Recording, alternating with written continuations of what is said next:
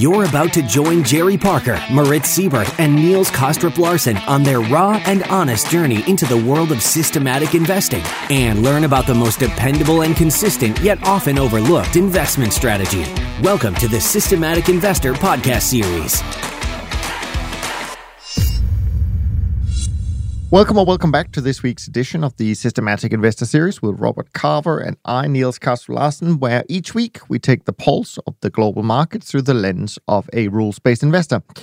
If you are new to the show, let me start by saying welcome, with the hope that today's episode will trigger your curiosity and hunger for learning enough to check out the back catalog and listen to past episodes that you may have missed, like my conversation last week with Mark, where we had quite a wide-ranging conversation from Jerome Powell's recent speech and how central banks can often confuse markets to the potential of artificial intelligence in systematic investing and whether or not holding government bonds is a good idea. So I hope you will check out this episode if you missed it. Now, as you know, the aim of the podcast is to democratize the hedge fund, CTA, or quant investment world, whatever you prefer to call it. And if you want to be part of the journey, what we ask of you is to comment, if you can share these episodes, if you can rate and review them in iTunes. We greatly appreciate it. And this way we can see that you get some value from the time we put in and the dedication each week to create these episodes. And as long as that continues, of course, we will continue to create them. Rob, always great to be back with you. How are things where you are in the UK? Pretty good, yeah. I've just about recovered from my last appearance on the show where, of course, I had to go 6 rounds with Jerry, which was good entertainment, but quite mentally bruising for me. But yeah, it's nice and sunny outside, and on Monday, the rules start to be relaxed in terms of our lockdown. So looking forward to things getting a bit closer back to normal. Yeah, there were no knockouts during that episode, but I do think there were a couple of close encounters that people should go back and listen to. So I'd like to think that it was like a draw on points, but certainly I feel like I took a few tough punches, definitely.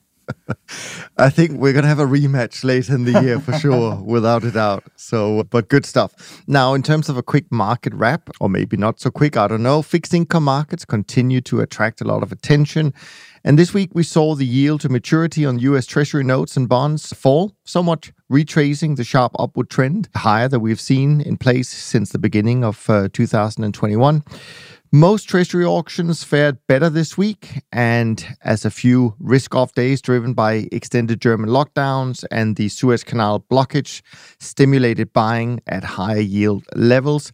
The bid did, though, fade somewhat as we headed into the close of on Friday. And once again, we had a sloppy 7-year Treasury note auction on Thursday, which turned maybe the sentiment a little bit. We also saw quite a few Fed speakers out this week, and they reiterated the point that inflation uptick that we see at the moment and maybe in the coming months should be ignored. The Fed seems to be underestimating the inflation risk and the US Treasury financing needs, as the latter embarks on additional fiscal spending of $2 trillion for pandemic relief. And in addition, there is another $4 trillion nearly in relief efforts so far. And President Biden, of course, now is pushing for another $3 trillion of an infrastructure plan. If I said billion earlier on, I probably meant trillion. It's all those zeros, but there we are. And of course, we're coming to the end of the first quarter. I think it's reasonable to expect that we're going to see further upward pressure on rates in the US as activity rebounds, as they promise, higher GDP growth, and also the lapse of the SLR exemption that the Fed had granted to banks with respect of bank holdings of US Treasury notes. So I think that we'll see an interesting continued development in the fixed income space in the coming months. And Rob, just before we dive into some of the questions and topics and all of that good stuff, what stood out to you since you were last on, which is obviously not that long ago, in terms of maybe some market moves, of course, your own performance, anything in particular? Yeah, no, the whole fixed income thing is fascinating, isn't it? Because to even ask the question, like, what is inflation now? Because obviously it depends on, what you put in your inflation basket. Everyone's inflation basket is changing. I mean, like right now, my inflation basket is probably quite different, I would hope, from what it's going to be like in a few months' time. Because at the moment, I'm not spending any money in restaurants, for example. Whereas in a few months' time, I hope to be spending a lot of money in restaurants. So I think trying to look at near-term inflation numbers and make any kind of sense of them, I think the right thing to do is just to ignore them and assume there's going to be a hell of a lot of short-term noise. We're not really going to know for probably at least a year what the kind of long-term or medium-term structural pressures are in the economy.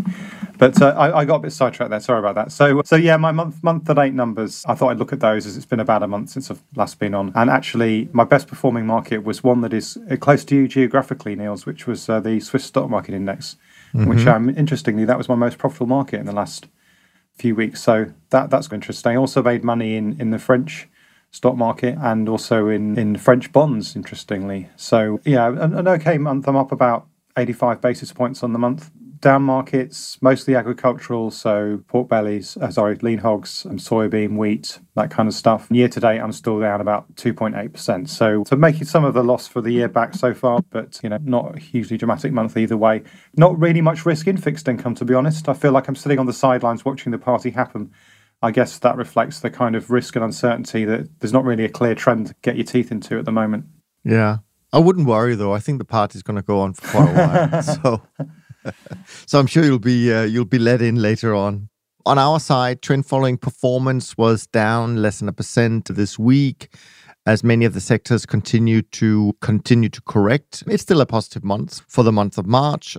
Currencies in particular struggled this month due to a firmer US dollar. Also, the longer dated bonds were up this last week, and since we're short those, that caused a little bit of loss on our side. And there was no real help in grains or softs for that matter. However, most of those losses we saw was offset by stronger equity markets, as well as the meat sector. And actually, the lean hogs were the best performing market for us this week. And this correction in performance, trend following performance, is confirmed by my trend barometer. It actually dropped further this week down to a level of 32, which is pretty weak. So that's fully in line with what we see performance-wise. In the volatility space, there were a few interesting things going on. I thought that the VIX term structure steepened slightly over the week, again, mostly due to the final hour or so of the week. The VIX declined, even though the effect of the increase in the S&P was offset to some degree by an increase in quote-unquote uncertainty. The implied volatility skew slope steepened a bit, and we still see a very steep S&P 500 index option skew. And that probably reflects a higher price to protect against the fat tail event if and when it comes. And some not so small single stocks, by the way, have certainly needed a bit protection in the last couple of weeks.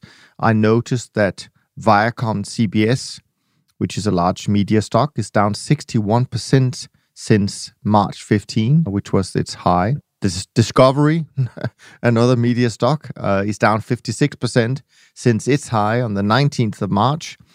And of course, when big names like this decline with such a large percentage within a few days, really, there seems to be something rotten going on in the price structure, so to speak. And of course, as we've mentioned before, the higher implied volatility being attributed to the higher single stock volatility and especially this euphoric retail option buying, there seems to be a little bit of a slowdown as single stock call option volumes has retraced, as has some of the prices on the favorites like Bitcoin and Tesla. And by the way, for instance, I noticed that the 5-day average of total US call option volume has dropped 33% in the span of 39 trading days, as investors, often use call options to bet on rising share prices, and that seems a little bit of showing signs of fatigue. All in all, our volatility program was down a fraction this week, still up for the month. For my own trend-following portfolio model, it was a pretty flat week, actually, which surprised me, so it kept up pretty well.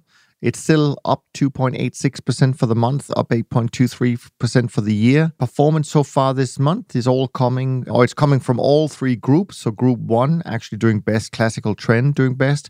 Group 2, and Group 3 are almost tied for second place in terms of performance. In terms of sector attributions this month, equities are doing best, followed by foreign exchange, and base metals sits in third. And the worst sectors this month really are softs and energies, which are down slightly. If I go and have a look at the single markets, no change really since last week. The DAX, the US 10-year note, and just like you, Rob, the SMI doing pretty well, making up the top three markets. And then at the bottom this month, we have German Bunds, the Nikkei, and Dr. Copper. And in terms of trading this week, the system had a pretty quiet week. It did sell some sugar, some Aussie dollar, silver, Nikkei, British pounds, and coffee. And then one of the fast-reacting models has tried to go long the German Bund as it's been rebounding. And then finally, in terms of the risk levels that I'm seeing in the portfolio, the risk-to-stop measure, where I look at what would happen if all the positions got stopped out on Monday, the model now would lose 8.81%, and that's down from 9.96% last week. So stops are coming in a little bit closer than from the week before. And finally, I think the system, when I counted it, did less than 10 trades this week, so nothing dramatic. Now, before we move on to questions that came in from Dennis, Ricardo, Kat, Gustavo, and Emra, I just want to bring up something that you wrote about in a recent blog post. And so it'll be interesting to see where we're going to go with this. But I think the question you raised was, does it make sense to change your behavior during different periods of volatility? Which, of course, given what happened last year and where we saw record high levels of volatility, and given that it's only like 3 or 4 years ago, we saw record low levels of volatility in 2017. I thought that's a really interesting question. I have no idea where you're going to go with this because I didn't have time to read your blog post, but let's see where we go. So what are your thoughts? I mean, the first thing to say, it wasn't my kind of thought. It was something I read on a bulletin board. Somebody asked this question. And a lot of these questions, you think, well, that's at first you think, actually, you know what? The way I trade is very simple. Volatility scaling means that when you open the position up, you're changing the size of the position you would have. And of course, you know, Jerry and Moritz do things a bit differently in the sense that they wouldn't then adjust their position, but actually I would subsequently adjust my position. We've obviously been through this argument a few times now. So my first thought was, you know what, why would you need to do that? Because the system automatically changes its behavior in the sense that it changes position size for different levels of volatility. So my first thought was, you know what, this is going to be one of those things that naive, unsophisticated traders going to assume there's going to be a big difference in the way your system should behave. Or perhaps at least there might be so much statistical noise that you couldn't really distinguish between the behavior. So that was my first prior assumption. And then I started to think, you know what, we had this discussion about a year ago, or just under a year ago now, when we saw fast trend following systems do really well in the market crash in March last year. And the reason they did well, of course, was the market collapsed and then whipsawed back up again. And a fast system could obviously ride that trend all the way down and all the way up again. Maybe a really slow system would have not done anything during that period, but a medium speed system would have got absolutely killed because, of course, it would have been at its max short position just as the market rebounded. So then I thought, well, maybe actually there could be something in here, and actually what you should be doing is trading faster as the market gets more volatile. So that was my second expectation. But then I did, of course, what you should really do, which is not start making assumptions, but go and look at the data. So what I did was I thought, I'm going to use a measure of volatility that makes sense for each individual market by itself. So I'm not using like a macro level of volatility. I'm just going to say, right, here's the sort of annual percentage volatility for this particular market. If I look at what that's like versus the distribution of historic volatility over the last 10 years, where does it sit in that distribution? So is this a period of historically high volatility for this market, or is it a period of historically low volatility, or is it in the middle somewhere? And then I looked at the profitability of different speeds of momentum systems, and I threw in carry as well, just out of curiosity. And there were two effects. Then the first was, it was reasonably strong. There was definitely something there, and that was that, in fact, the opposite of what I'd expected, which is that actually, when the market was really volatile, the fast trend following systems did quite badly compared to the slower ones and compared to carry. So the opposite of what I'd expected. And someone very helpfully, so maybe it's costs. Is it because of costs? Because my first instinct is usually just to calculate all returns after costs, because, you know, that's more realistic. But I thought maybe what's going on here is that the market's jumping around so much that the fast system is just paying too much in costs. But even when I looked at the gross returns and took the costs out, I still had the same pattern. So it wasn't that. But there was a second effect, which was much stronger, which was actually all trend following did really badly when volatility was higher, which was totally unexpected for me. I'd never expected to see. And the same was true of carry as well, although not quite such an extreme level. So it's not something I've implemented in my own system yet. And, I'm nervous because it's quite a big change to the way I normally build things, which is just essentially to assume that, everything works all of the time, and to allow things like, the strength of trends and the level of volatility to dictate the size of the position, but not to actually say, now we're moving into a different kind of regime entirely now. I should change the way my system behaves entirely. And arguably, you should stop trading. If you believe the results of this research, then when the volatility of an individual market is high, you should stop trading. So yeah, it was very surprising. Well, so as I said, I haven't unfortunately had time to read the full details, but let me just give you some initial thoughts. To some extent, it actually doesn't surprise me. In fact, I would say this is exactly what I would expect, because what you often see, and maybe last year in March was a little bit unusual, but what you often see is that once a market goes into a trend, actually the volatility goes down. And when you start getting close to a turning point and people are debating, are we going to continue up? Are we going to go down? That's where the volatility increases. So I'm not surprised about your finding. In fact, I'm glad, because I think this is how I feel it is. But if I was going to use it for something, and I don't know if this can be done, I would try to say, is there a way we can say it's not really just volatility, it's volatility plus direction? That, because if volatility goes up and direction goes down, then I think maybe you could create some rules saying maybe I do need to lower my trade size or position size or whatever it might be, instead of just looking at volatility in itself. So these were just my initial thoughts, that maybe it's not so surprising that when volatility goes up, systems start to struggle. But what I do find very interesting about this, and this is something I have from a little bit from secondhand information, but I do think that one of the very large CTAs in this space has something like that in their system, where they change speed depending on volatility. And of course, if you can show that it works and it helps, then that's great. But from my recollection, I actually think that they were doing what you were initially thinking, that maybe short-term systems would do better when volatility goes up. And maybe in some periods like that, they would. But I think last year, now just talking about speeds and all of that, which of course was a really important year for seeing the difference between trend following speeds. I think a lot of people in the first few months of the year when we had the crisis really hard, were arguing hard. Look, longer term trend following doesn't work anymore. It gets caught every time. You need to go short term. And we saw some massive flows towards short term managers in the following period of time.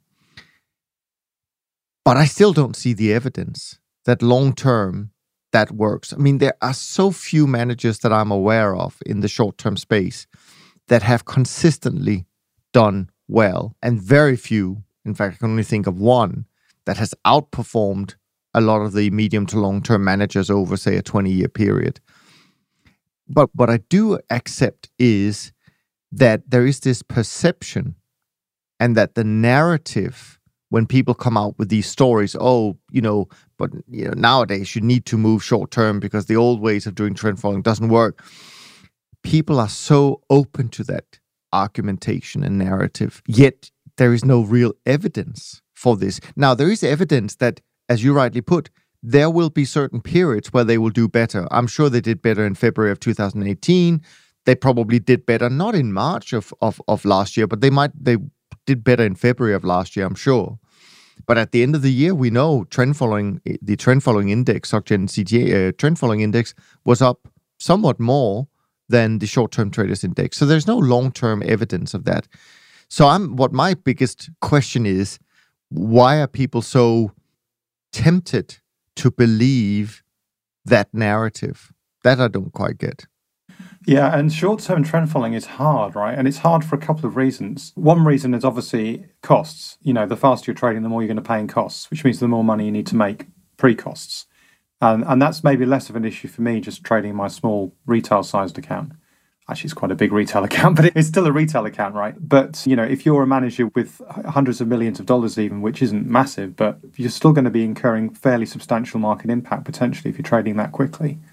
And the other reason is that if you look at the behavior of the profitability of trends, the behavior does seem to dip once you get to a holding period of less than a couple of weeks. And it does look like the market starts to become a bit more like a mean reversion market. So you're fighting on two fronts to get fast trend following to work. I mean, I was just, while you were talking, I was thinking that maybe there is another explanation for this effect, which is that if the market's really volatile, actually that's when someone doing a mean reversion type strategy should expect to make money, because it becomes riskier to have a mean reversion strategy when the market's volatile. So the market's kind of paying you for taking risks when the market's really scary. And actually sometimes in those very volatile periods when the market's really bouncing backwards and forwards and spreads widen, and you can really make a lot of money by, if you can hold your nerve, trying to buy at the day's lows and selling at the day's highs. So Niederhofer type strategy, I guess. So maybe there is something in the explanation as to why fast trend following in particular does especially badly when markets get scarier. I do wonder if the kind of psychological bias for why people love this stuff and think it's likely to work more when in a period like now when things are uncertain and the world's changing. Well, logically, if things are uncertain and the world's changing, your gut feeling is you want to be in a strategy that's nimble, that's fast, that's adapting, right? It doesn't make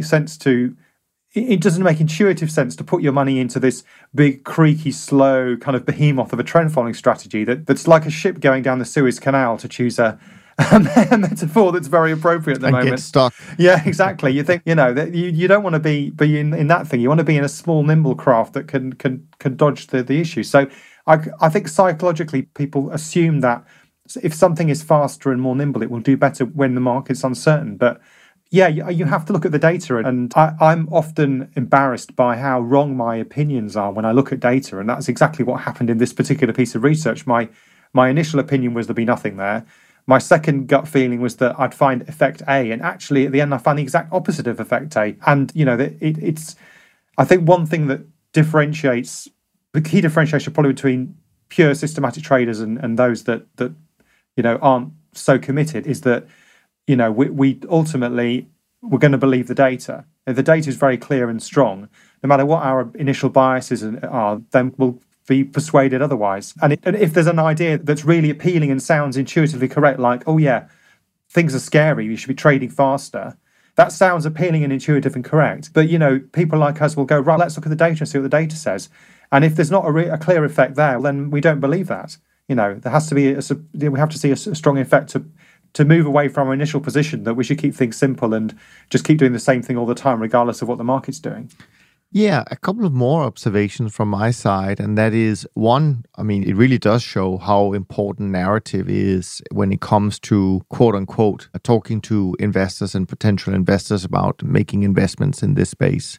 I mean, it really isn't just performance that they buy. The other thing is that when you see something that happened last year, and where, at least for a good part of the year, because that was the case, that for a good part of the short-term strategies were doing better in general. I'm just using the index values. So you saw a lot of money flowing that way, as we mentioned. My concern is always that actually these strategies rarely cope well with large inflows and large AUM in general.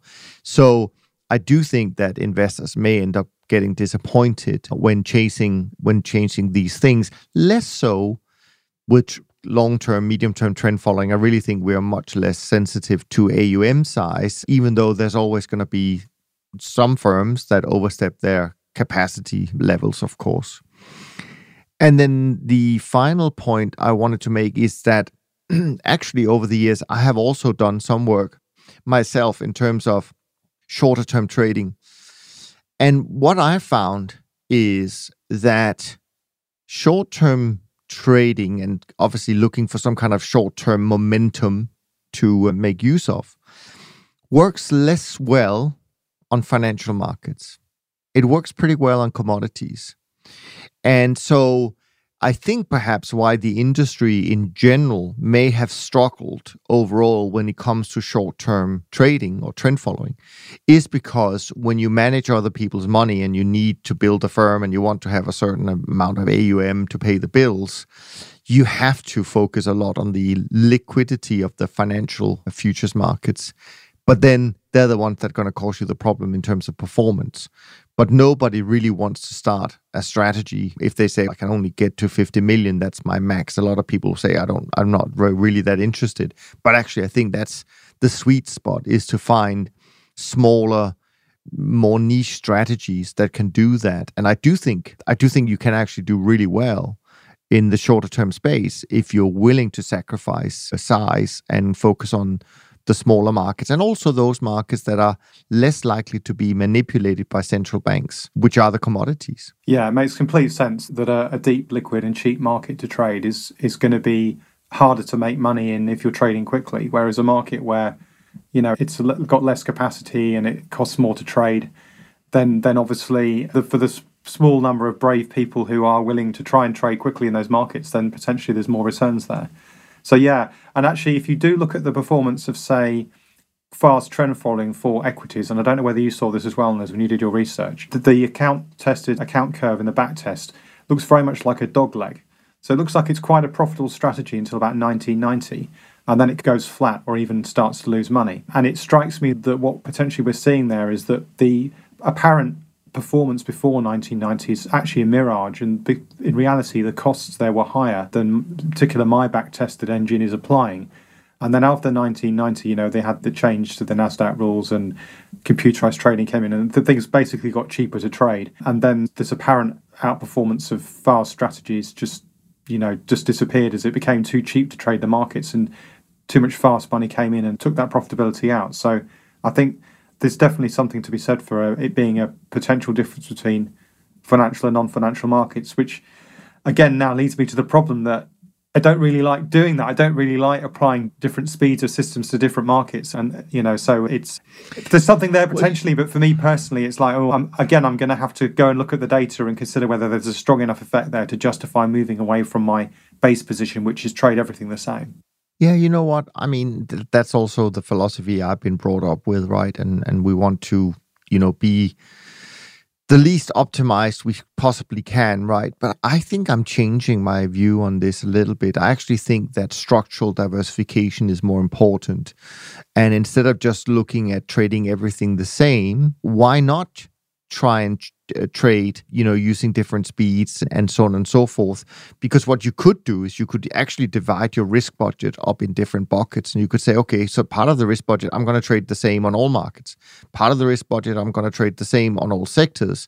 And part of the risk budget, I'm going to allow for individual markets to find their overall best rhythm, but I'm going to continue to recalibrate and make sure it doesn't completely fall off a cliff. So I actually think that way you can build more robust models or programs, especially if you in your selection process also incorporate different time frames, meaning that you should not always choose what's been best for 15 years. You should actually say, okay, 15 years, that's just one time frame, and you're going to get one vote. But maybe 10 years, 5 years, 3 years will also get a vote. So you force your selection to be more robust because it has to basically meet more criterias. And on top of that, you diversify speeds across different buckets and all of that. I don't know why. I have a feeling that is better than how many firms have structured their strategy based on this historical way of doing things. So that would be my bet. Yeah, that's quite an appealing idea, actually, because I think the way I fit my system is too much down the route of saying, what's the best way to trade this market? And not enough around, okay, collectively, how should I be trading my markets? So, for example, if you say I want time diversification across my system, what you should really be asking yourself is, where is the best place to get that time diversification? So if you say I want to have a bit of a fast trend following in there, because for pure time diversification, even if I don't think it's as profitable as the longer term stuff, you do want to have some stuff in there because diversification is so powerful. Then you really that's probably a decision you should be taking across your system to say, okay, yes, maybe Niels is right. The best place to get that is actually in the agricultural markets. That's where I should be doing that. And that might mean that there's less capacity in those markets now for me to use those for longer term trading. And maybe on an individual market account curve, that's not the best decision. But collectively for the system, it's the best thing to do. And I have toyed with the idea of not quite exactly the same as a risk budget allocation in the way you described, but I have toyed with the idea of saying, effectively, for a given market, the correct set of parameters is some kind of sort of Bayesian mixture between something that's fitted across all markets, something that's fitted across all, within a sector, and something that's fitted just to that market itself. And the exact ratios of those blends, at the moment, I'm 100% in like bucket one in the sense that I don't look at any sector or market information. But actually, it's not. It doesn't seem. If let's say you've got a market in your portfolio that is just really weird and just completely out there, totally different from anything else you're trading, and that might be Bitcoin, for example, if you were trading Bitcoin, or for me, it might be something like the VIX and the V2X, which are just totally different from all the other markets in the way they behave. It doesn't seem completely crazy then to at least use some market-specific information when fitting that market. It doesn't seem completely crazy. So I'm with you in the philosophical sense. What I've got to do, though, is try and do this robustly, because it's much more complicated than the way that I currently do stuff, and it's a potential minefield in terms of overfitting. So yeah, I like the idea. It's just getting myself to the point where I can do it in a way where I trust myself in what I'm doing. Yeah, no, and I think that's critical, of course. But actually, if we take the starting point that I think we all believe in diversification, the importance of diversification, it makes actually not a lot of sense that we then go on and say, but let's just trade everything the same. I mean, where's the diversification in that? And as you rightly say, we're trying to force some markets that has completely different rhythms into a kind of a universal setting, right? Which we know is not going to be great. So why even try? So I think a mixture of things which just will give you massive diversification at the end, I think is a route worth investigating for sure. Now, we do have a lot of questions, Rob, as we normally do when you're on. So I appreciate all of that coming in via Twitter and other sources. But the first one came in from Dennis, so I'm going to go to that one. Had a general question regarding investing in commodities. Propos, as a retail trader investor with limited capital, how would I best invest in commodities? I'd like to diversify my exposure beyond investing directly in commodity-based companies. The simplest option of commodity ETF seems inefficient due to the contango risk. Purchasing physical bullion also seems inefficient at my level due to the storage and logistical issues. Futures contracts are the only other option, and I'm aware of. However, the capital required is out of reach at present. Do you have any thoughts or any alternatives you can recommend? Do we know where this guy is based, Niels? Is it US or European? Dennis, I don't recall where Dennis is based, frankly. He may have told me in the email, but I just copied the question into my notes here. So if he's based in the Europe, or especially in the UK, then one option might be to look at dated CFDs, which are pretty much the same as futures, except the contract size is much smaller usually. So it's normally like 1/5 or 1/10. They're normally a bit more expensive than futures in terms of the spreads, but the price of them is actually based on the futures. So it's not like holding like a daily funded CFD where you're going to get ripped off by the broker for the funding costs. So that's one way of doing it. That's basically saying ideally like to trade futures, but too expensive. So I can go this poor man's option. Unfortunately, they're not available in the US, and not to retail investors anyway. Commodity ETFs, I mean, 10 years ago, definitely there was a huge problem with them, right? And there was massive issues with and even actually not 10 years ago, quite recently, right? There was an issue with oil, with oil going negative from last year, and that was partly related at least to ETFs just being really dumb. And the construction of them. Saying, well, we're going to hold the front month, and then we're going to roll at this date. And we're going to put it in our prospectus and announce it to the whole market and say, yes, guys, please, every time there's a roll, take us to the cleaners. And that's basically what everyone did. So I'd like to think that some ETFs have become a bit smarter about that. I mean, there's also ETPs which actually hold physical asset as well. I'm not sure. I think those are quite common in the metal space, but not so much in the wet or the live commodities markets or the grains. So, yeah, I mean, it is a conundrum. I do think that the idea that commodities were this wonderful diversifier, like just being long commodities would do amazing things to your portfolio, that feels to me like an idea from about 10 years ago when you had the Goldman Sachs Commodities Index and many ETFs came out, and they were really pushing this into the retail space, saying, if you want to diversify, you've got to have commodities. And I think that was confounding things slightly with the idea of CTAs, because people thought, if I add CTAs to my portfolio, then I'll do much better. Oh, but surely adding commodity ETFs is just the same. No, not at all, because there's a huge difference between a commodity ETF which is structured to be long only and a CTA which is trading futures and which can go long and short. Obviously, then they're not the same thing at all. So I mean, it's probably not a bad idea. And generally speaking, I do think you should diversify when you can. But sometimes that if that's just really difficult or expensive, then it's probably not worth doing it just for the sake of it. So yeah, if you're based in Europe, maybe consider the CFDs. Otherwise, yeah, some of the ETFs are better than others, but I'm struggling, Niels. I don't know if you've got any ideas. No, I don't have any specific recommendation in terms of from what you said, but what's interesting, and it just reminds me, but I'm not surprised that all of these ETFs on commodities came out 12, 15, 20 years ago. I mean, I was watching a chart the other day that goes back to 1930 and is a proxy for the CRB index. And back then, the CRB index would be an equivalent of a 28 handle, right? So a price of 28 thereabouts.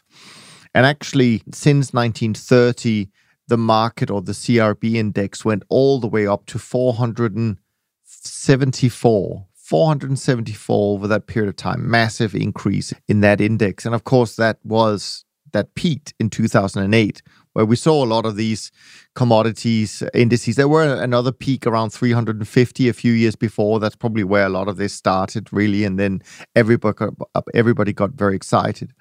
But from that peak of around 474 in 2008, that same index dropped to 101. So a 78.6% Fibonacci plunge, which ended in April of 2020, right? And since then, we've moved up. I think we're probably doubled. That index has probably doubled in the last year. So I do understand the interest in commodities. I do think they're really interesting to both to trade and also to hold. But people just need to know that commodities can have these huge periods or long periods of time where they actually go down and not up. So that's just a little bit of a... Yeah, I mean, it feels to me like there's a lot of people now starting to get worried about inflation, which we talked about very briefly at the beginning of the episode.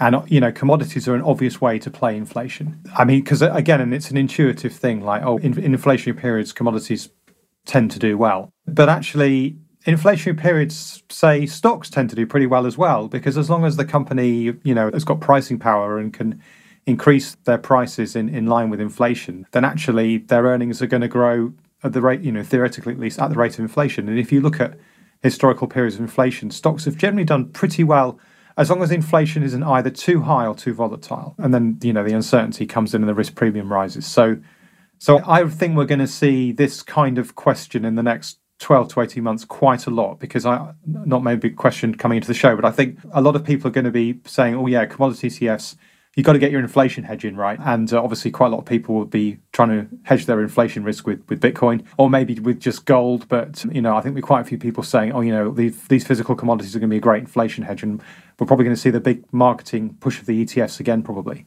I mean, you mentioned a couple of interesting things, which is very interesting. First of all, I think you're absolutely right. A lot of people will say, I need Bitcoin to hedge my inflation. Well, actually, Bitcoin hasn't existed during an inflationary period. So why do you think that's going to be your best bet? I think that's a bet against many other things. I'm not sure if inflation is the main one. The other thing is, I think a lot of people believe things like gold is a great inflation hedge, and they have like these predetermined ideas as to what is the right inflation hedge. And I think that's a really tough call to make, because I don't think it's always the same thing. And for me, by the way, inflation, of course, we talked about that a little bit in the beginning in terms of, what is the right inflation? How do you determine that, et cetera, et cetera. But I think the day where we see, say, the price of a loaf of bread double, that's when people start thinking, whoa, inflation is here. I don't know how a lot of people perceive inflation day to day. I mean, I can look at my bills and I say, so, healthcare and school fees, that's inflation, right? But a lot of people don't have those kind of issues. They either get their healthcare from their taxes, or they go into schools where you don't have to pay. So inflation is different to everyone. And unfortunately, I think the way to deal with it is actually different. But I do like the idea of commodities in general, but not just pick one commodity or pick two commodities. I actually think you have to do it quite broadly based. But when it comes to that, you certainly need to have a long-short approach, because it's not it's always going to go up, for sure. Yeah, definitely. I mean, we talked again briefly about the idea of inflation baskets, which, and for the standard inflation measures, there is only one basket, and that's going to be an average, and it's going to be a wildly different experience and I think that's especially true over the last 12 months, when some people have still been going to work. And so, for example, the price of petrol would have been in effect on them, whereas I've barely driven my car in the last 12 months, and I've been working at home, so that's almost completely dropped out of my inflation basket.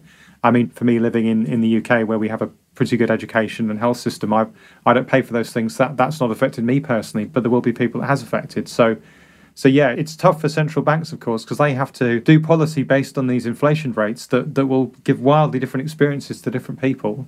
Yeah, I don't know if I would say it's tough for them, because I think they are pretty good at designing the inflation measure so it fits their purpose, right? Yeah. So maybe that's the hard part, to always change their opinion as to what to put into the inflation measurements. Whatever you do, someone's going to be unhappy, because and part of this is that this is getting probably way off topic now for the original question, but people perceive inflation differently, because people tend to focus on things that they buy a lot and which are a reasonable proportion of their income. But for example, when house prices go up, people don't see that as inflation. They if they already own a house, they see that as a good thing, and some baskets include houses, some include something called imputed rent, which is a way of trying to factor in house prices. So and for many people, if you actually look at their lifetime expenditure on consumption, that's probably going to be a huge proportion of their income that they're spending on that. So anyway. But the funny part is that up until recently, people never talked about asset price inflation. Really, that was not the kind of inflation we were thinking about. Now we talk about it, because that's really where the inflation has been. So anyways, let's be good. On to the next question. Yeah, we haven't answered your question really, but it's been a fascinating discussion nonetheless. Exactly. Yeah, definitely. Now, Ricardo send in a question. How would you deal with big intraday volatility? I'm not talking about high frequency trading, more of a 2008, 2020 scenario where you would need to adjust positions quickly to reflect fast changing market conditions. Good question. It's a very good question. I mean, a lot of people who are trading slowly trade only every day, once a day, or in the sense that they generate their desired positions once a day. And that's certainly how my system works.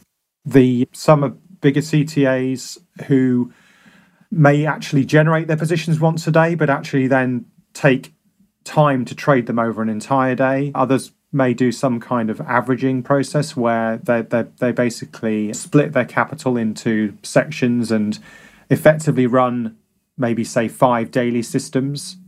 So each system's got 1/5 of their capital. So that would result in a smoothing process as well.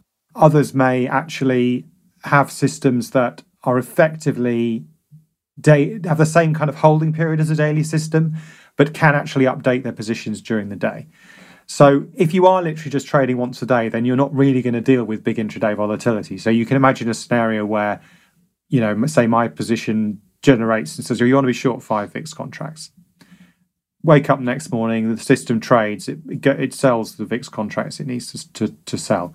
Then a couple of hours later, something crazy happens and the VIX explodes. And the system, were you to rerun your system at that point, it would want to probably close the vast majority of that VIX and maybe even potentially, depending on how fast you're trading, even go long. Because, the much higher volatility, with the way I trade at least, which is we know is not the Moritz and Jerry way, but the way I trade at least means I would want to adjust the size of that position and potentially even change the sign if the move has been dramatic enough.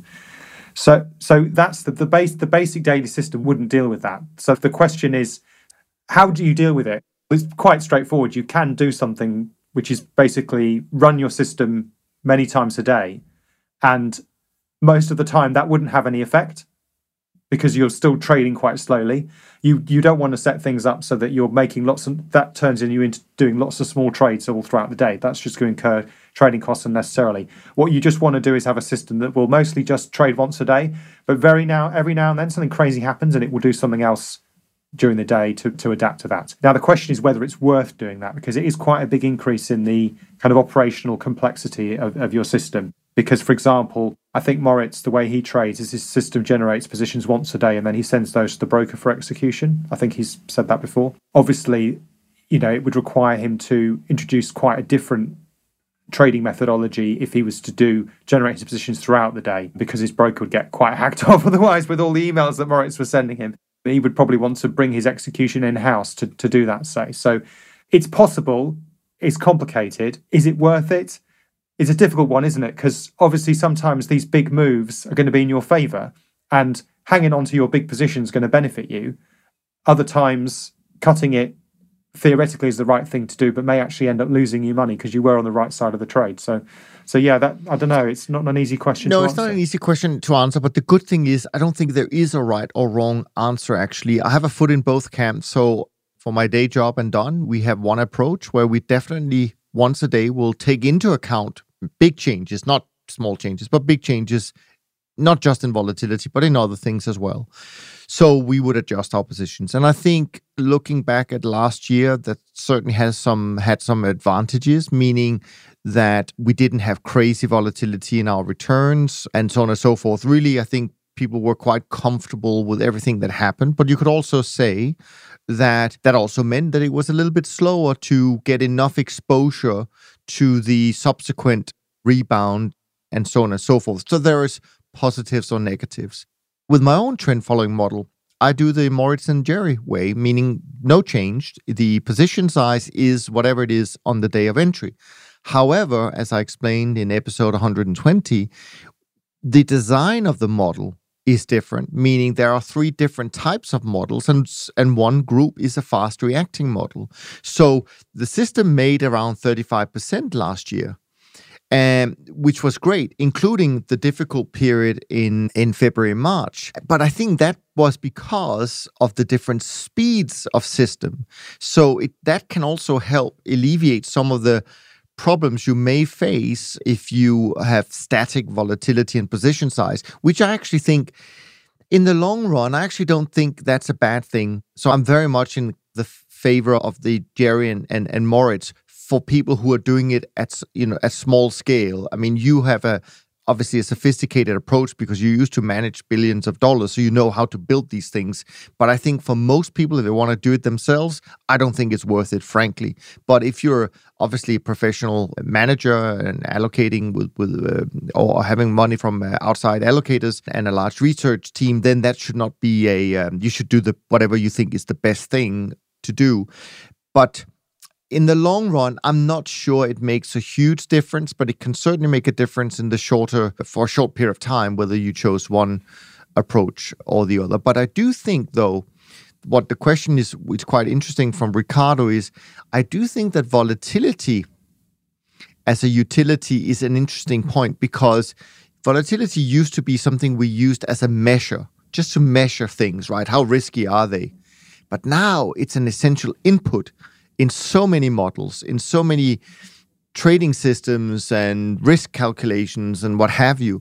So it's changed its role from being just how we measure things to now how we design things. And that is actually, to me, quite an interesting role that volatility plays now. Yeah, it is. I mean, I think actually this does relate very much to the me versus Jerry Moritz discussion, in the sense that running your system, say, where you just open the trade up and keep the same size regardless of volatility, you can go down the route of adjusting your position every day to cope with changes in volatility. And then, of course, what this question is talking about is taking that one step further and saying, actually, I'm going to potentially adjust my positions intraday to cope with different changes in volatility. And it's probably the case that, because I know that going from step 1 to step 2 reduces your positive skew, but it makes your risk more stable. And it looks like the Sharpe ratio goes up, although that's probably a less certain effect. I would expect the same thing to happen in going from a daily to an intraday system, which is that you're assuming you didn't do anything silly that resulted in more trading, as I've already explained. It would make your risk a bit more stable, and that sounds like the experience that the Dun system had, Niels, from what you were saying, because you're not going to, on those crazy days, you're going to act early to cut your position size and be less exposed to the risk, and therefore that will, and sometimes that will make money and sometimes it will lose money, but it will make your risk more stable because you'll just have fewer of those big outlier percentage returns in there. So yeah, it's probably something more suitable for an institutional trader, as well as it also makes it easier to manage things from a capacity perspective because you can be trading throughout the day rather than trying to dump big positions into the market and go. The only thing I would add to that, and that is, volatility you don't measure on a very short time frame, right? You do need quite a few days. So absolutely, yeah. But that's why we're talking about big events, because if you think about the kind of standard, what roughly 1 month volatility measure, which is the risk metrics measure, and which is what I use, it's exponentially weighted, and that means that what's happened today is going to affect it to the extent of perhaps 3 or 4 or maybe 5% of the overall weight of the volatility. So you need a big move. If you're going from a period when you've had 29 days of quiet, right, that last day has to be massive to have a substantial effect on your volatility measure and therefore your position, definitely. And I think with trend following in general, going back to this discussion about long-term and short-term trend following, I do think, generally speaking, that part of the benefit of what we do is that we are gradual movers, right? We don't panic one way or the other. And I think that's actually partly what people pay for, is for us not to panic on their behalf and just stay the course and follow the rules. So that's another important point.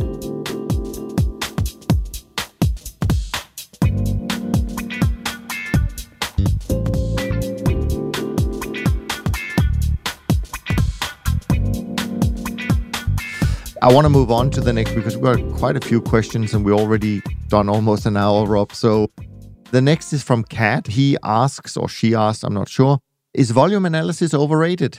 Any views? It's interesting because if you actually look at a lot of retail traders who are, I'd say, quasi-systematic, they think they're systematic, and they're like, oh yes, I use the this particular system, but actually a lot of it is in interpreting chart patterns and so on. So it's not really something you can write down and program and backtest. But they tend to use volume quite a lot. And there's quite a few sort of popular retail systems, and I use the systems there in, kind of scare quotes, which do look at both volume and price. And they're interested in price and volume sort of changing together. So you're not really interested in a price move unless it's happening with big volume, because it's more meaningful if there's more volume behind it. And I can intuitively, that makes sense. That seems logical. It does seem logical.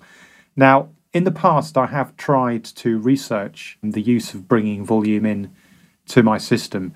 And the first problem you face, as often when bringing any kind of new data into your system, is the actual issue of the data itself, right? So now, obviously, we're trading futures, so that means there's no such thing as a crude oil future.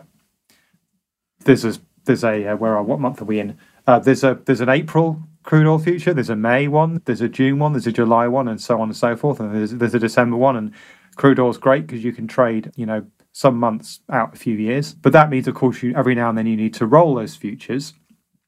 And with prices, that's relatively straightforward. You can stitch together the price series, and it's quite nice. Now, with volumes, though, it gets quite tricky because what will happen is you'll have a certain amount of what I would call real volume.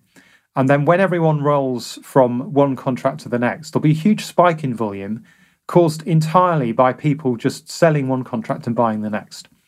So if you try and stitch together a volume series, it looks like the chart of someone's heartbeat. It's wiggling around, and every now and then there's beep, huge spike in volume.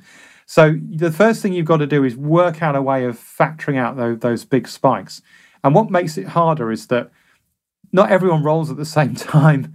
I mean, in financial futures, it's a bit easier because, for example, saying KOSPI, which is the Korean stock market index, everyone rolls on the last day before expiry. They're not interested in rolling before then. It's nice and easy. For US 10-year bonds, there's about a 1 to 2 week window when people roll. For crude oil, I mean, some people will roll once a year, some people will roll every month. I mean, it's much harder to factor out and know exactly how much of the volume is due to roll. So that's the first problem you have. Now, I think and I don't know whether it's because I didn't do a very good job of this initial job of trying to clean up the data, but when I actually then had some data to use and I did try and research it, I didn't really find any sort of substantial effects there. Now, I'm possibly wondering whether it would be different for individual stocks rather than for futures, possibly, because I do think maybe, I mean, if you look at something like GameStop, for example, the volume pattern for GameStop must be completely crazy. Like most of the time, nothing happened. All of a sudden, this huge volume came into the market. And at that point, the stock became interesting. Right before that, it wasn't really very interesting. And obviously, with individual stocks, you don't have this issue of stitching volume numbers together. So you can just compare the volume series in one go without any issues. So yeah, it's one of those things that intuitively I know there should probably be something in it, but at least I personally failed to be able to get to the point where I was able to bring volume in, find a significant effect, backtest it, and then build it as part of my system. Yeah, I mean, I've never tried, so I don't have a strong opinion about it. My gut feeling is, though, that volume doesn't tell you what direction the market is going to go. So I wouldn't spend too much time on it. I think still coming back to price is really what you need.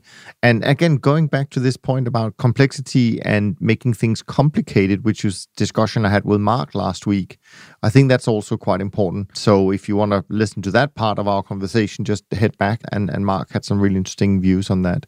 I'd just add though, I do think you're right, Niels. It doesn't tell you the direction the market's going to go in, but I think it might be a bit like volatility. As you said earlier, and I agree with you, when trends develop, volatility tends to fall. So that combination of low volatility and a strong trend in one direction, I think, is telling you, yeah, this is a good position to be in. It might be the case that with strong volume would be another kind of indicator that you've got the right trade on and you should add to your position potentially. So yeah, I don't think it's certainly not a direction indicator, but my gut feeling is it will help if you can just get the damn thing to work. I can see the fire in your eyes, Rob, that you really want to make this... Frustration. It's frustration, Niels. It's frustration. Yeah, absolutely. All right. Thanks for the question. Gustavo has a question here. And it's funny how this is on the theme of today's conversation, it seems. But anyway, Gustavo writes, why should we change position size because of volatility when a trade is going our way? Shouldn't we only be worried if volatility increases when the trade is going against us? Because we may be losing profits by reducing positions of a winning trade. If not, what am I missing? This in a trend-following divergent strategy.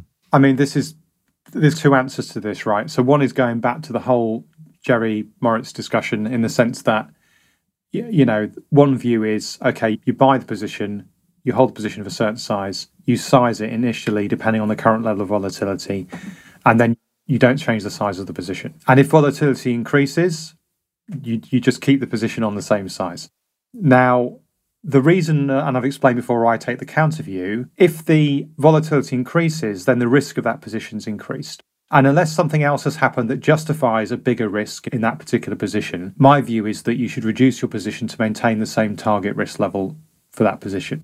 If the trend, for example, has got stronger at the same time, then it may be that the vol increasing won't change the position size. The position size may even increase because the trend's got stronger at the same time, possibly. But it does come back to this thing you were saying about the interaction between volatility and strength of trend, right? So the question is, just quite apart from the whole discussion about whether you should have constant position size or not, is an increase in volatility potentially also an indication that the trend is about to change or weaken, and that's probably a more nuanced and more complicated effect. And I would argue that there is, based on the research we talked about at the beginning of the program, some other research as well, it does seem to be the case that potentially when volatility is increasing, you're no longer in a nice, stable going up situation, and it may well be an indication the trend's going to turn, in which case you should reduce your position. But yeah, on day one, obviously, you're right, Gustavo. On day one, if volatility increases and you cut your position, but the market continues to go in the right direction, you're going to make less money than the Moritz and Jerry, who've just hung on to the same size position and don't care about the change in the volatility. But I do want to pressure on one thing here, Rob, and that is you make the notion that when volatility goes up, the risk goes up. People who use stops would say the risk hasn't gone up, my stop is still there. Or you could have actually, obviously as a trend follower, you would normally have systems where the stops moves up, along the trend. So why do you feel that the risk goes up just because volatility goes up? Because I do think that I don't know why, and I don't have the right explanation right now, but I'm not sure the volatility is what we should be protecting ourselves from. We should be protecting ourselves from losing our account, so to speak, right? So there are two ways of looking at risk. There's what I'd call the trade-based view and a time-based view. And you can argue with the labels, if you like. Right. So the trade-based view of risk is where you basically say, this is my trade. I've got it on. I've got my stop loss. So I'm protected, and I'm going to measure my risk based on what my trade P&L looks like on a trade-by-trade basis. The view I take, which is maybe more of an institutional view and maybe not so applicable to retail traders, but actually is, I look at my daily P&L and I look at the volatility of that.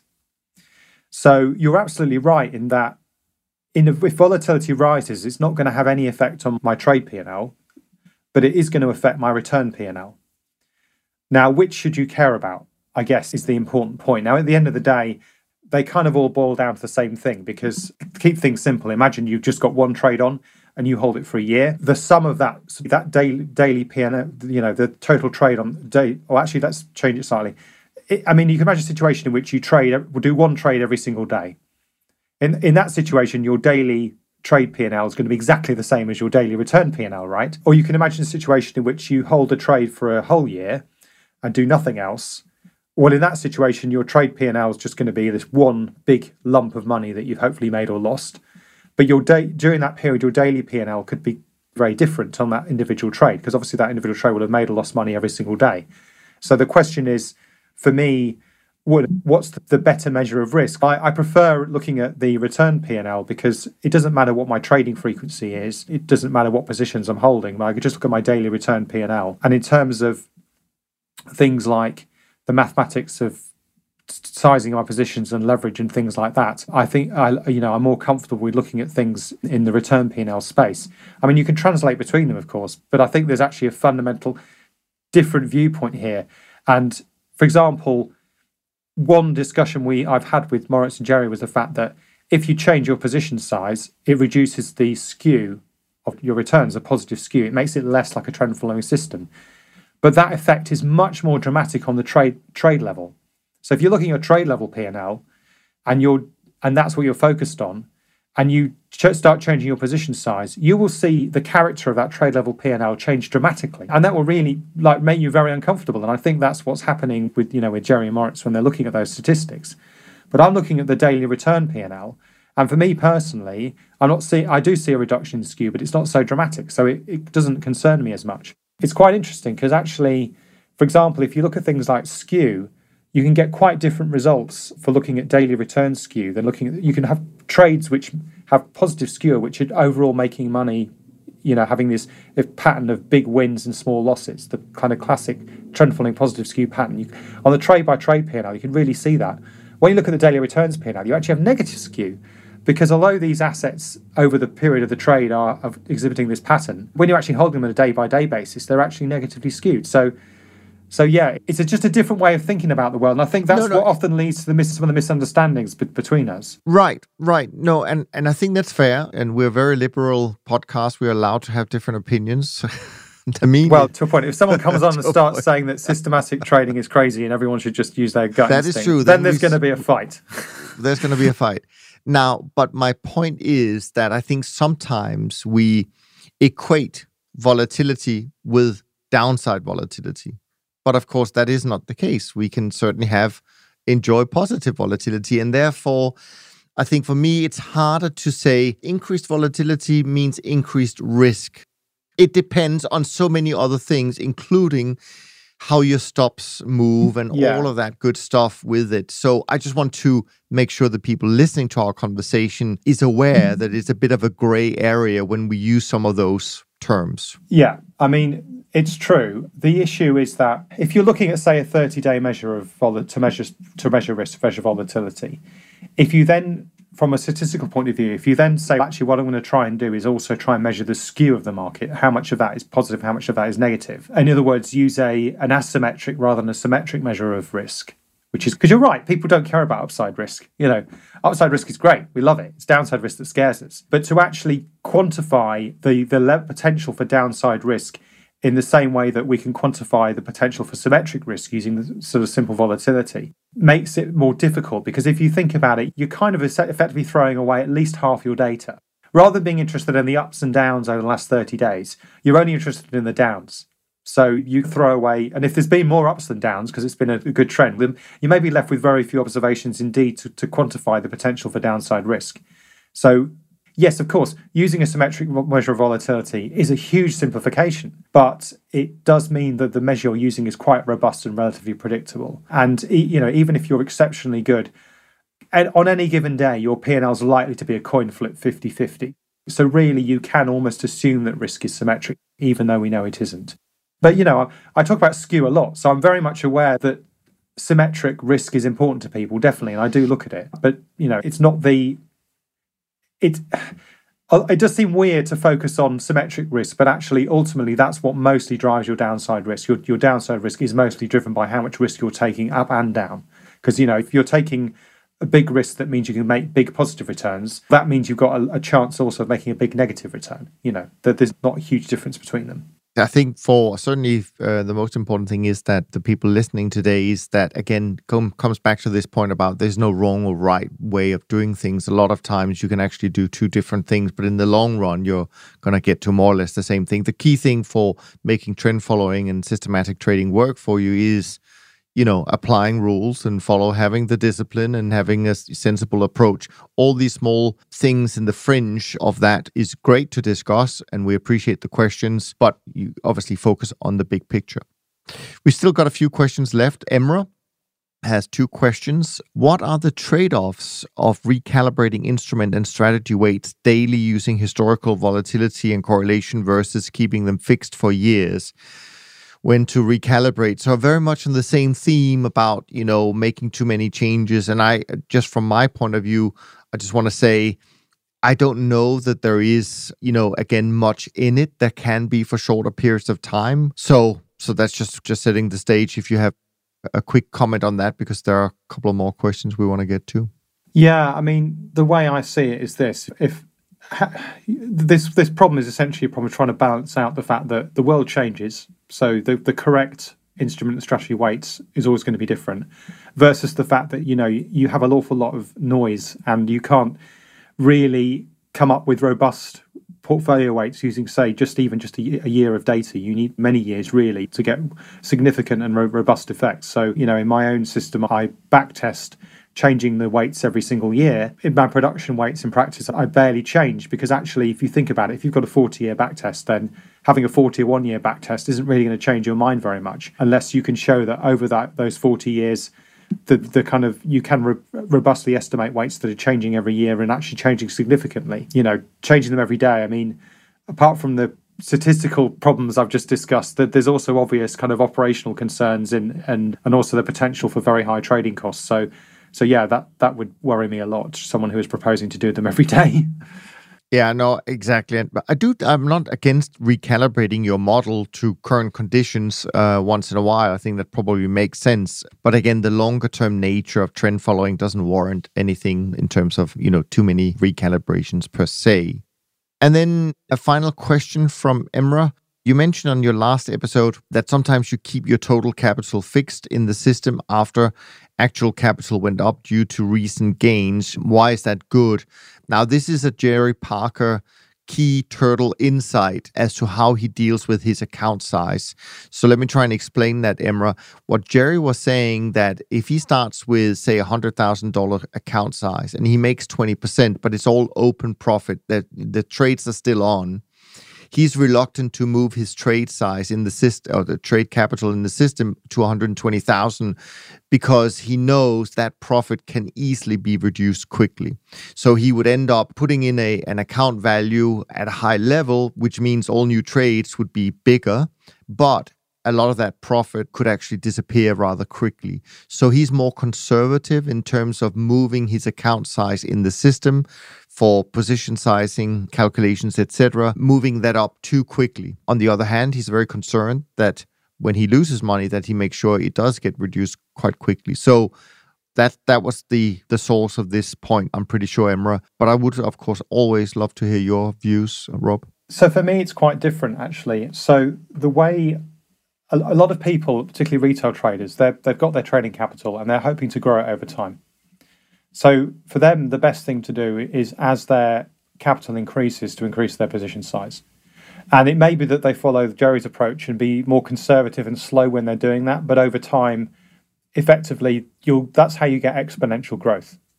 Because by increasing your capital as your positions increase, then hopefully you make more money and you get exponential growth. So you're not making 10% on, say, $100,000 every year, which is $10,000 in year one. You make $10,000 in year two. You make 10% on $110,000, which is obviously a bit more than 10, and so on and so forth. Now, my situation's a bit different because I don't have I do have some income coming in from writing a few books and giving a few lectures and various other things, but actually, to a large extent, I do survive off my investment and trading income. And I treat my trading account effectively as this sort of black box and with a certain amount of money in it. And I don't allow any extra money to go into that account. So what that means in practice is I basically treat that account like a little hedge fund with 100% performance fee. So if I've made money in a year and my capital's gone above the kind of initial investment, I take my performance fee out of the account and I go and spend it on food or invest it perhaps to make more investment income. And that means that the total amount of capital in that account is always going to be no more than a certain amount. That means I'm not going to get the exponential growth because I'm only ever going to be making money off my initial investment. It does, however, mean that if something goes really badly wrong, the most money I can lose is all the money in that account. And I've still got, other investments out there, so I'll still be okay. So for me, it's based around my kind of personal sort of risk preferences and where I am in terms of my life cycle. So it wouldn't make sense for a younger person who's perhaps trying to grow their account, but it still has an income as well. But for me, it makes sense, and it's just because I don't want to end up with a huge amount of money in my trading account that's potentially at risk. I'd much rather be more conservative, much more conservative even than Jerry, because I'm never increasing that capital amount, and it's just purely as to how I treat that account within my other investment portfolio. Do you top up the account if you have a losing year? No, I don't. So basically, So you reduce the trade level? Yeah. So at the moment, for example, I'm in perhaps something like a 10% drawdown. So my capital is 90% of the maximum. I'm not going to put any money into that. I'm not going to take any money out either. That's why I say I treat it as a black... You just wait until it's like a cash machine that occasionally spits out money. And when the money spits out, I go and collect it. I never put any money in. And so in a bad year, if I don't make any money because I never get to the high water mark, fine, I've got my other investment income, I've got other income. In a good year, it spits out some money, great. I pocket that, put it in my pocket, invest it or spend it. Yeah, so that's how I treat it. Sure. So I just want to deal with one of the random topics that you came up with. Maybe we'll do two, not sure. But I couldn't help noticing one where you wrote, NFT has the world gone completely mad. So I think we just need to touch on that a little bit before we move on. I think this is a sign of middle age, Niels, because when you start wandering around going, oh, the world's look at these crazy young millennials with their crypto and their blockchain and their NFT, the world's gone completely mad. So I feel like, the mad old guy in the corner of the pub who just can't cope with modern. I wonder if that's it. Maybe I'm just becoming a dinosaur. Maybe you need to explain give an example of why you think world is going so mad. An NFT is a non-fungible token. So it's basically a bit like a Bitcoin in the sense that it's this purely virtual thing on a blockchain that's basically been created by running, a sort of bit of code that solves some completely pointless mathematical problem. But the key phrase here is NF, non-fungible. So whereas all Bitcoins are like other Bitcoins in the same way that all US dollar bills are like other US dollar bills, there's no difference between them.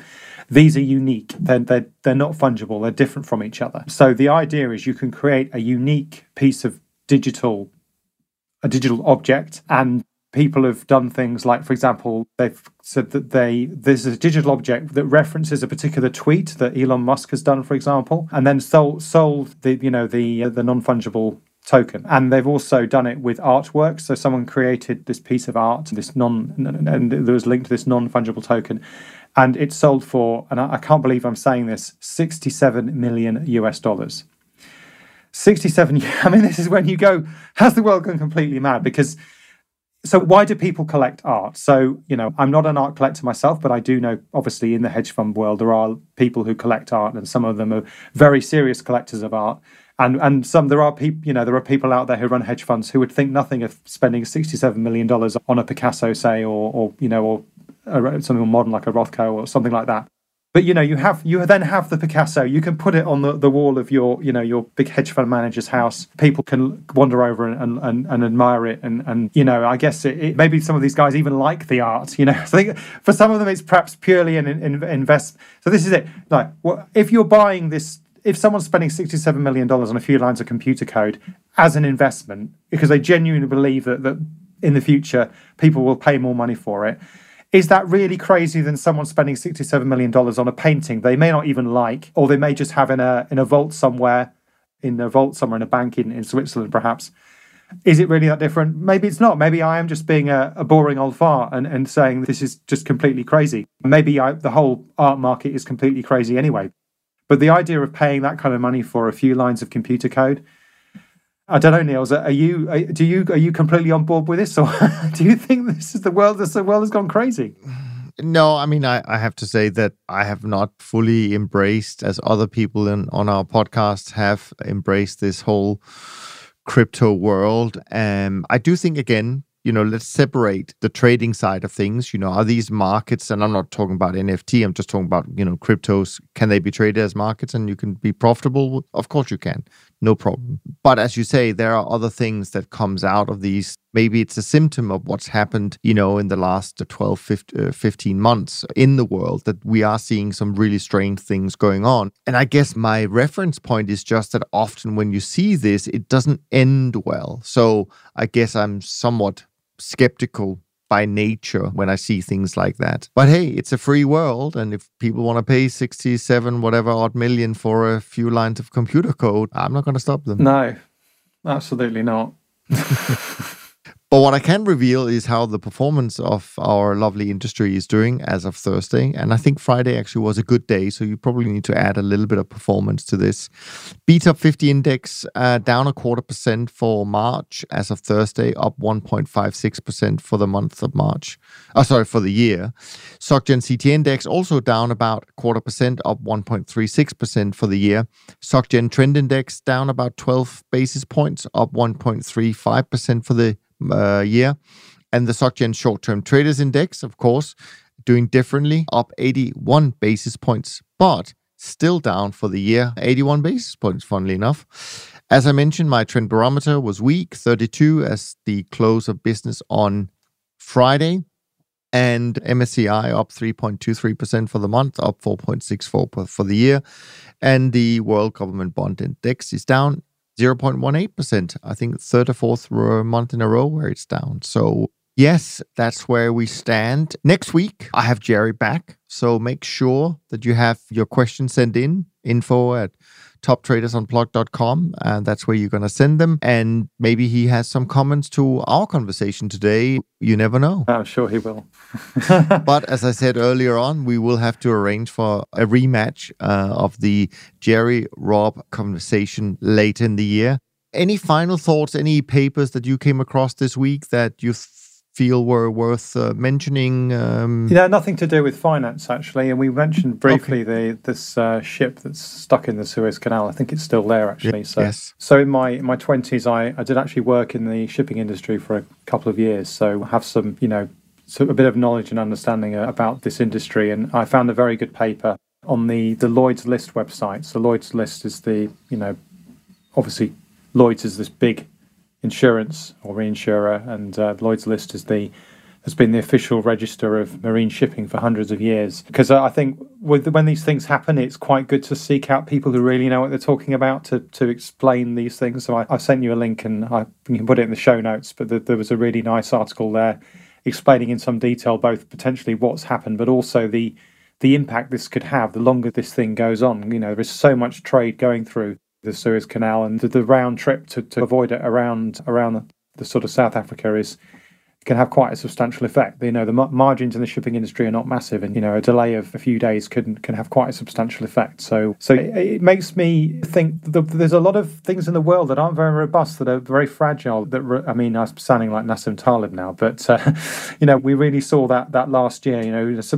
We've developed into a very globalized world where supply chains are very stretched, and where something happening on the other side of the world that you wouldn't think would have much effect on us could actually have a substantial effect on us. So yeah, I'm sure they'll get the ship free, but I think we should all, everyone should be thinking, especially with what's happened in the last 12 months, about having a bit more resilience in the system, having larger inventories, and these things will reduce profitability. But I don't think we can rely on the world just working well without anything going wrong anymore. I mean, we need to be aware of things that can go wrong. So.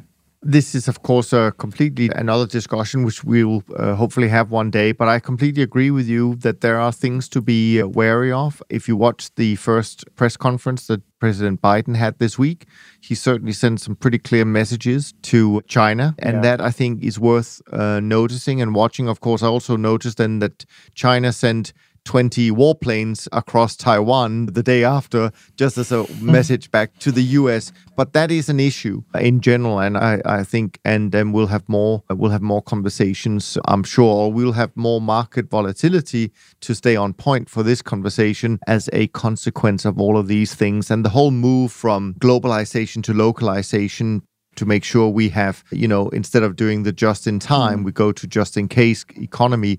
That's going to be an interesting transition.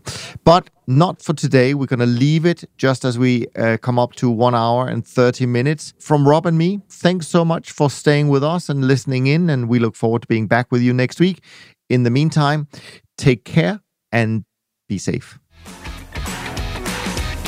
Thanks for listening to the Systematic Investor podcast series. If you enjoy this series, go on over to iTunes and leave an honest rating and review. And be sure to listen to all the other episodes from Top Traders Unplugged. If you have questions about systematic investing, send us an email with the word question in the subject line to info@toptradersunplugged.com, and we'll try to get it on the show. And remember, all the discussion that we have about investment performance is about the past, and past performance does not guarantee or even infer anything about future performance. Also understand that there's a significant risk of financial loss with all investment strategies, and you need to request and understand the specific risks from the investment manager about their products before you make investment decisions. Thanks for spending some of your valuable time with us, and we'll see you on the next episode of The Systematic Investor.